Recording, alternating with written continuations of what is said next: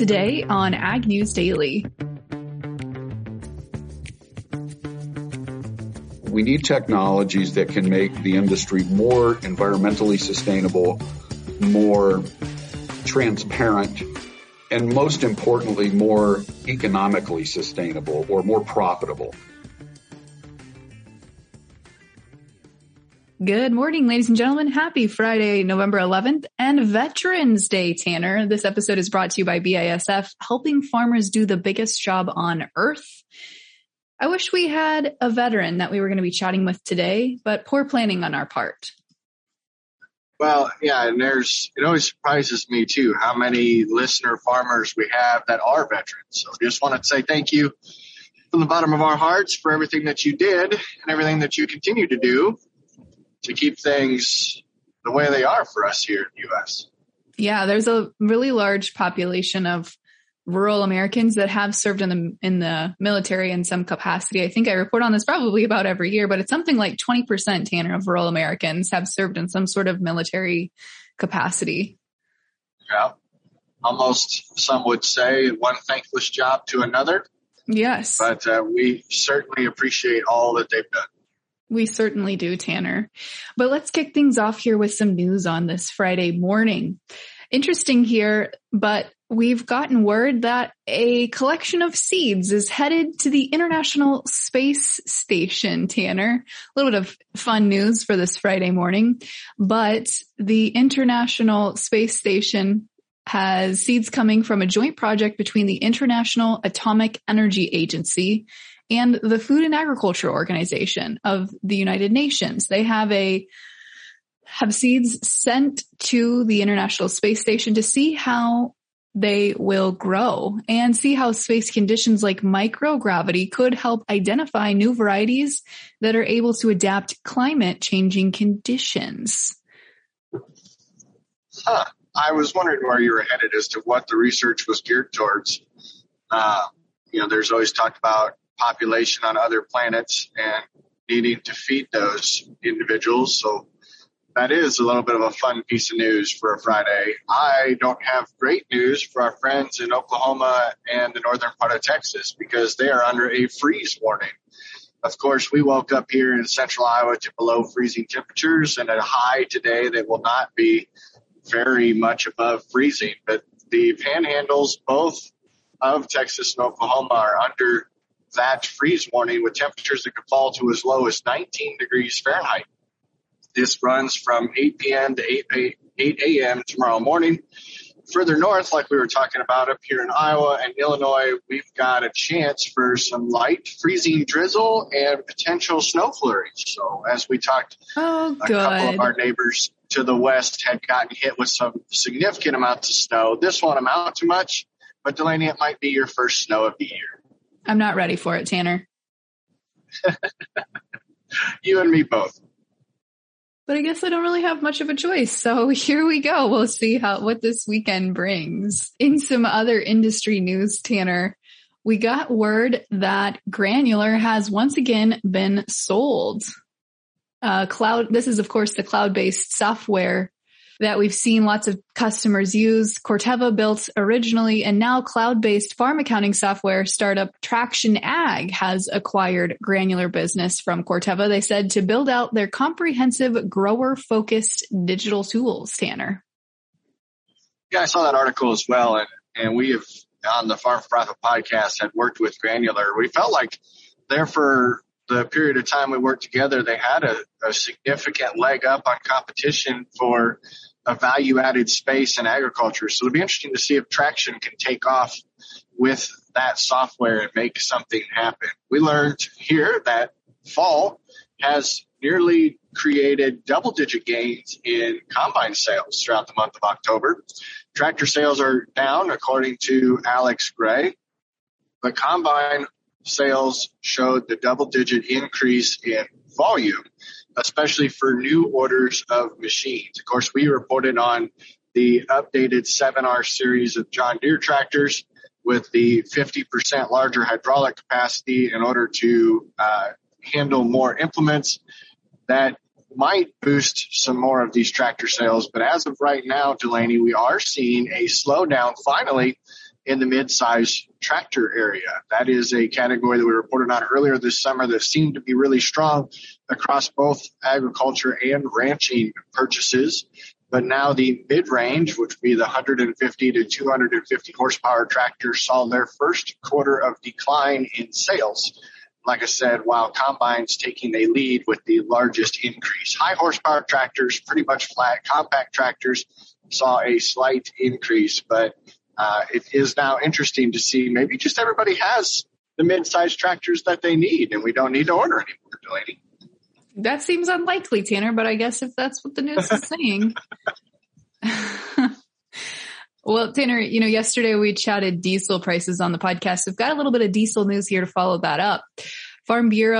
American Farm Bureau Federation is calling on President Biden via a letter to increase domestic diesel production as prices are more than $1.50 per gallon higher than this same time last year. Of course, Zippy Duvall was the one spearheading this letter, but asked that on behalf of their nearly 6 million Farm Bureau member families across the country, he is encouraging him to work through this administration to work with the industry and Congress to address these high energy costs, especially diesel prices that are impacting all Americans, not just rural America, Tanner. Yeah, that is good to see the groups getting everything put together. But I think it's time to pause for one of our advertisements for today.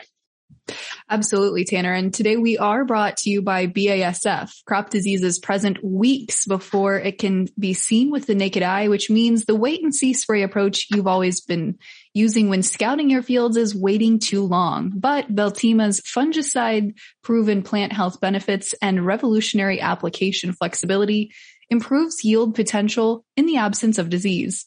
Every bushel counts, so make sure you get everything you deserve this season with Veltima fungicide from BASF. Always follow the label instructions. Yes, Delaney, and we continue to get updates coming out of Russia and Ukraine. Of course, Russian forces have withdrawn from Kherson, the region west of the Dnipro River. The Russian Defense Ministry said on Friday is one of the biggest setbacks for Moscow since the start of the war. Of course, Ukrainian officials and residents are a little bit nervous about this retraction to see if it is a trap. They don't want Kherson to become a point of extreme savage and extreme damage once they repopulate the area. So they're continuing to sweep with extra troops to make sure that they are not being set up into a trap. Ukrainian troops entered from the western edge of the city towards the regional capital, and residents have begun to flood their central square, of course, cheering and waving their Ukrainian flags. The Kremlin spokesperson insisted that the Kherson region, one of the 4 Ukrainian regions that Moscow claims to have annexed, remains a part of Russia, denying that the retreat is humiliating for President Putin. Ukraine has made other significant gains in the south, but this will continue to be a story, Delaney, that we watch to see how it unfolds as Ukrainians start to retake a portion of their country. Yeah, I've seen these headlines too, and that's certainly positive news, Tanner, for the Ukrainian citizens. Yes, it is. One thing, Tanner, here that we're getting some mixed messaging on is Chinese imports, specifically soy imports, Tanner. We got fresh data that China imported less than desirable import rates for the month of October. They imported about 4.14 million metric tons of soybeans, which is a 19% decrease compared to last October's import data. And if we look at 2022 as a whole thus far, their soybean imports are down 7% compared to last year. So is the demand for soy shrinking? USDA is saying not right now. According to the USDA, Chinese consumption of soybeans is expected to jump this year about 10 million metric soybeans compared to the previous year. But like I said, Tanner, we're about 7% behind where they typically are for this year. So where are those extra soybeans going to come from? Well, they're saying that domestic soybean production is expected to increase pretty significantly this year for planted areas of Chinese soybeans. definitely going to wait and see if that does come to fruition. China certainly doesn't have the world's most fertile soil by any stretch of the imagination, Tanner. But China's soybean supplies are pretty tight right now. So USDA is hopeful that imports will shoot up back soon, especially given the fact that their land is not highly productive. Yeah. So Delaney, last piece of news that I have for this morning comes right before Thanksgiving. So the USDA's Animal and Plant Health Inspection Service has confirmed additional avian influenza cases in poultry operations. Of course, we reported on the Wright County, Iowa outbreak from November 6th. There was also confirmations for Lee County, Pennsylvania. Another 17,400 birds were determined to be contaminated. Jefferson County, Wisconsin had 180,000. Also, so that is now 262 commercial flocks affected by avian influenza in 2022. But the U.S. is faring much better in comparison to France. France has been put on high alert for bird flu. Their ministry is saying the high risk level continues to come as farms are continuing to come down with the avian influenza virus. They are trying to avoid the spread of this disease. Between October 1st and November 8th, they've had 49 outbreaks. So that is certainly going to dry up the price of turkey in France. At least they don't have a Thanksgiving holiday that they are trying to buy turkey for. Yeah, that's exactly what I was thinking, Tanner. But your cost of the turkey purchase this year may be a little more expensive for Thanksgiving 2022. That's correct. It is going to be. And make sure you get them ordered if you don't already have yours. Well, Tanner, final piece of news here. Couple farmers, I should say, have once again filed a class action lawsuit against Syngenta and Corteva, alleging that the companies paid distributors to block competitors from selling less expensive generic pesticides and products to farmers. The FTC and attorney generals from 10 states sued the companies at the end of September, alleging that they run a so-called loyalty program in which distributors only get paid if they limit business with competing manufacturers. And now we've seen one additional lawsuit filed here, Tanner, alleging similar allegations. Yeah, I hadn't seen that headline. I'm glad that you caught that one. Absolutely. But the last headline I have to catch is the markets here in the overnight today. But before we get to that, Tanner, let's take one more quick look at today's sponsor. HPPD resistant weeds are on the rise and marching toward a field near you, but the cornfield doesn't need to be a battlefield. There's another way to defeat these weeds. Switch tactics with the Verdict herbicide powered by Kixor herbicide technology. As a non-HPPD corn pre-herbicide, it helps break resistance before the battle gets to your field. Help stop HPPD-resistant weeds with Verdict herbicide from BASF. Always read and follow label directions, Tanner. All right, Delaney, let me take a crack at the markets this time. December corn will open up from the overnight to $657.60. The November bean contract is up big change overnight. Looks like we should open more than 22 cents higher to $14.53 even. Continuing to look at Chicago wheat, the December contract is at $8.07 even. That is 3 cents higher from the overnight. As we look then to the livestock side of things, all contracts for cattle are up. December is up $1.50 to $153.07. The February live cattle contract $155.02. Feeder cattle also up just slightly in the overnight, opening the November contract at $178.62. January at $181.70. As we talked crude, continuing to monitor that after our conversation yesterday, that is a little bit up in the overnight at $89.19 per barrel. And can't forget about live hogs as they continued to climb in the overnight, opening at $87.20. So there you go. There's your markets on this Friday edition. Delaney, what interview do we get to talk to today? Tanner, today we are talking environmental impact with Craig Scott of Bion Environmental.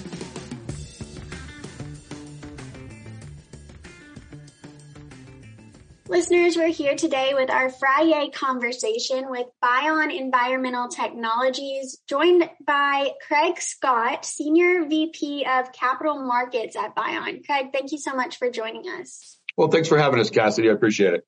Absolutely. So I wanted to have you on particularly for a new facility breaking ground in Indiana. But before we get into that, can you just give us a little bit of your background with Bion and before that? Sure. I came in through the as a capital markets guy, I came in through the investment banking side. I ran across Bion actually almost 30 years ago. They were kind of chasing a regulatory model where we just assumed that regulation or incentives would be put in place and, we would build a field of dreams and they would come. That obviously didn't happen. But, I've been with the company. I've raised most of the capital for the last 30 years. And we really feel like we've got kind of a perfect storm coming here between, regulatory issues, compliance issues, environmental problems, and most importantly, consumer demand. And we really feel like it's our turn. And we're really looking forward to these next few months and years. Awesome. So I know we had a guest from Bion on a few months ago to talk about a new facility planning to go up in Dalhart. But this is a little bit different, going up in near Fair Oaks, Indiana, Gen 3 Tech facility. Tell us about this and what it is.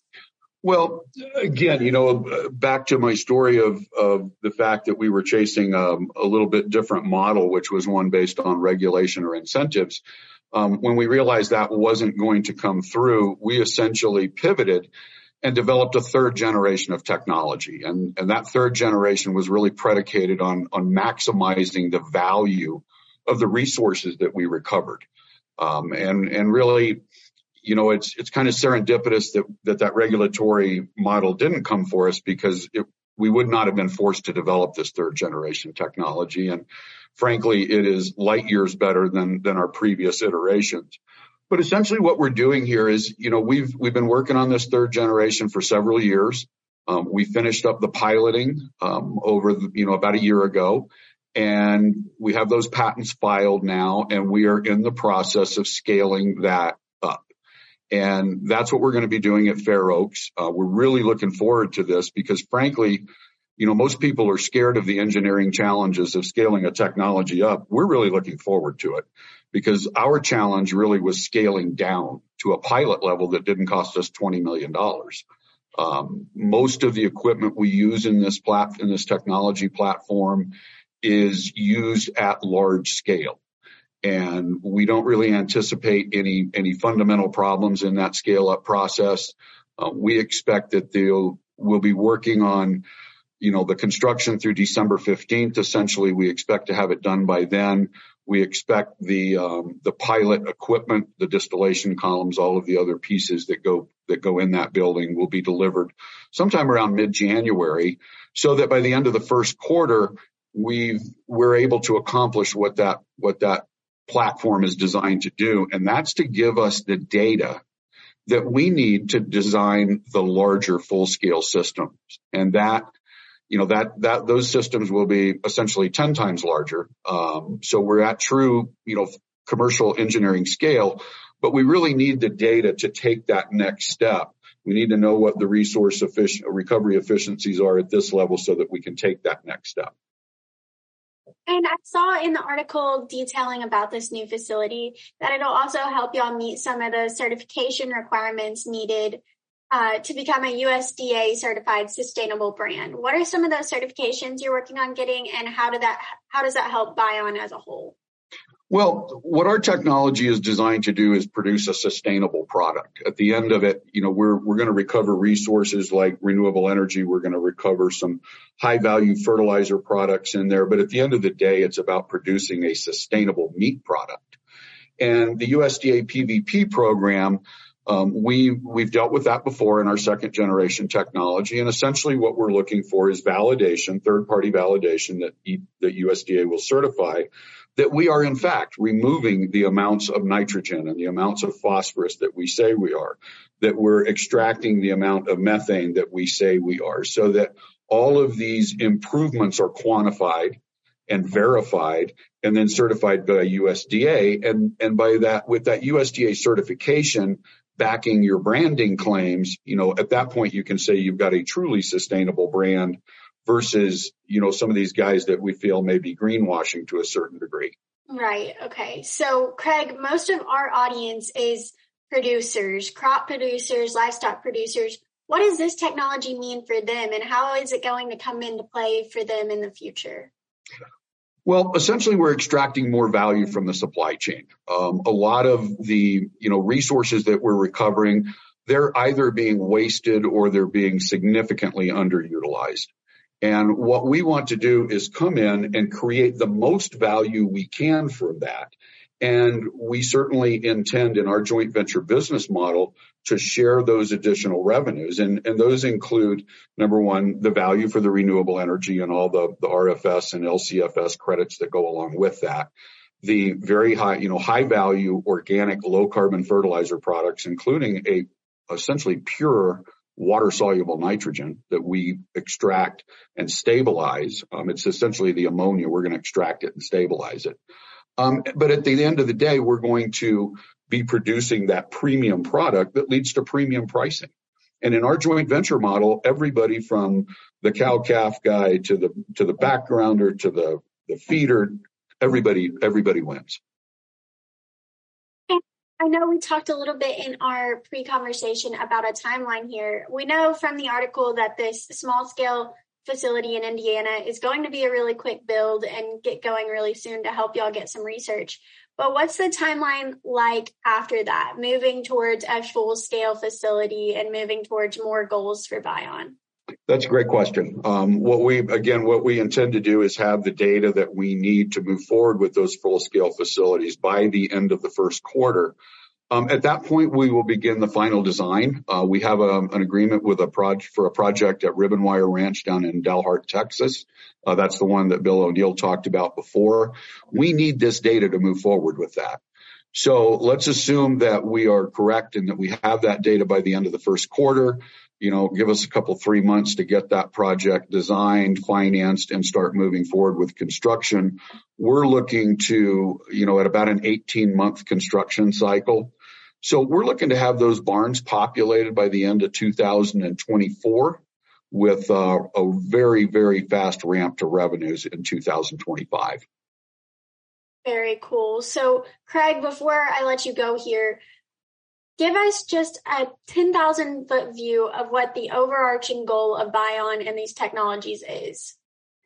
Well, the industry's changing, Cassidy. There's no question about it. We're not disrupting the industry. We're providing solutions. But at the end of the day, we need technologies that can make the industry more environmentally sustainable, more transparent, and most importantly, more economically sustainable or more profitable. And our technology, by stacking these new or expanded revenue streams on top of each other, not only does it pay for that environmental sustainability and that cleanup, but it provides better profitability or more economic sustainability from everyone from the cow-calf producer on through the supply chain. It's that simple. Fantastic. So where can our listeners find more about Bion, and how can they track this success and things as things move forward with your new facilities? Sure.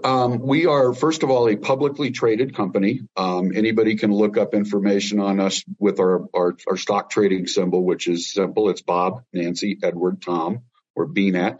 Or you can go to our website at at BionEnviro, BionEnviro.com.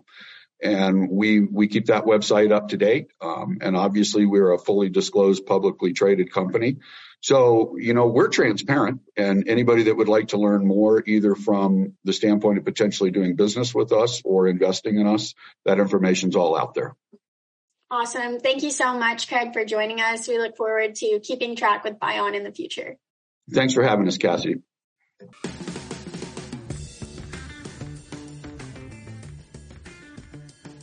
Well, there you go, Delaney. A great Veterans Day Ag News Daily edition. We thank all of our veterans again. Also for other guests that help us out. Remember, Have yourself a great weekend. Follow us on all social media channels. But what do you say? Should we let the listeners go? Let's let them go.